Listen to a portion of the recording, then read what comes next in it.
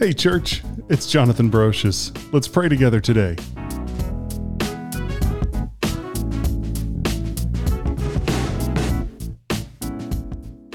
My confident hope is that I will in no way be ashamed, but that with complete boldness, even now, as always, Christ will be exalted in my body, whether I live or die.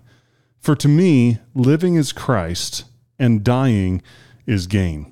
That's Philippians 1, 20 and 21. Do you ever go back to watch movies from your childhood and find that they just don't hold up?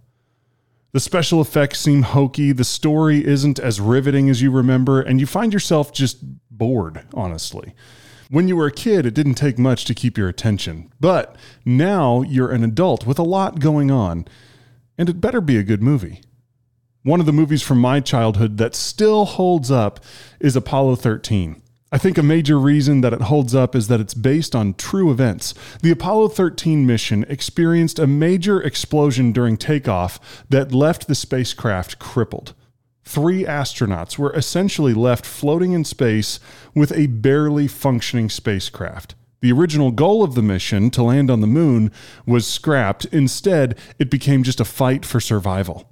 The movie features a scene with the mission control commander, Gene Kranz, holding a meeting with all his engineers, attempting to get a handle on the situation. He draws the flight path and a return point on the chalkboard, and they realize that the spacecraft doesn't have enough power in its batteries to make it home. The whole room begins to panic. The Gene Kranz character begins to bark orders, demanding that everyone calm down. He orders them to find every person that knows anything about the spacecraft and to get them to sit down and figure out a plan to get the astronauts home. Failure is not an option, he barks as he marches out of the room. It's a great scene, just one of the many reasons that the movie is so riveting. But there's one problem. It didn't really happen that way. When I started researching the quote, "failure is not an option," I stumbled on a webpage that quotes Jerry Bostick, who was actually there in the mission control room when the real Apollo 13 mission was happening. He was interviewed by the filmmakers who asked if the people in mission control ever panicked. He responded, "No, when bad things happened, we just calmly laid out all of the options, and failure was not one of them. We never panicked and we never gave up on finding a solution." It's a slightly different take on the quote, isn't it? In the movie, failure is not an option is barked at a group of panicking, nervous individuals in an attempt to shock them out of their fear and back into the present. It's used to get them to focus on the task at hand and block out the voice that says, "We're going to die." But in reality, everyone just kept their cool and kept plodding along, working the problem as things came up. Of course they knew that failure could happen, that people could die, but they chose not to think about it, and they kept on working on finding new solutions to the problems. As I look at my life, I realize that one of my big fears is failure. And not just failure, but also the embarrassment that failure brings. I don't want to look like I can't handle it. I don't want to look like I can't produce results. I don't want to look like a big flop. And when I'm not saturating myself in the Word, Christ, and prayer, that fear impacts my decisions at a subconscious level. I parent in a certain way, driving my kids to succeed because of what I think they say about me. As I lead my church, I'm constantly asking, does this make me look stupid? I've associated my self-worth and self-image with the church and my job instead of Christ, and that leads to a lot of decisions that just aren't right. It makes me push too hard, drive too fast, and forget to enjoy each day. I'm aware of this problem, but it's easy to forget and slip back into bad thinking. Recently, I was overwhelmed with a leadership decision and realized that I was scared of looking like a failure, and that was driving my fear.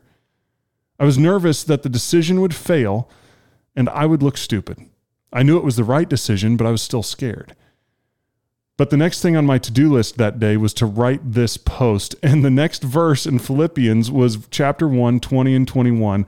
My confident hope is that I will in no way be ashamed, but that with complete boldness, even now, as always, Christ will be exalted in my body, whether I live or die. For to me, living is Christ and dying is gain. Failure was not an option for Paul. Paul's looking at his scenario. He's in jail. He has no control over his future. Death real possibility. People are running around slandering his name and attempting to divide and destroy the churches he planted.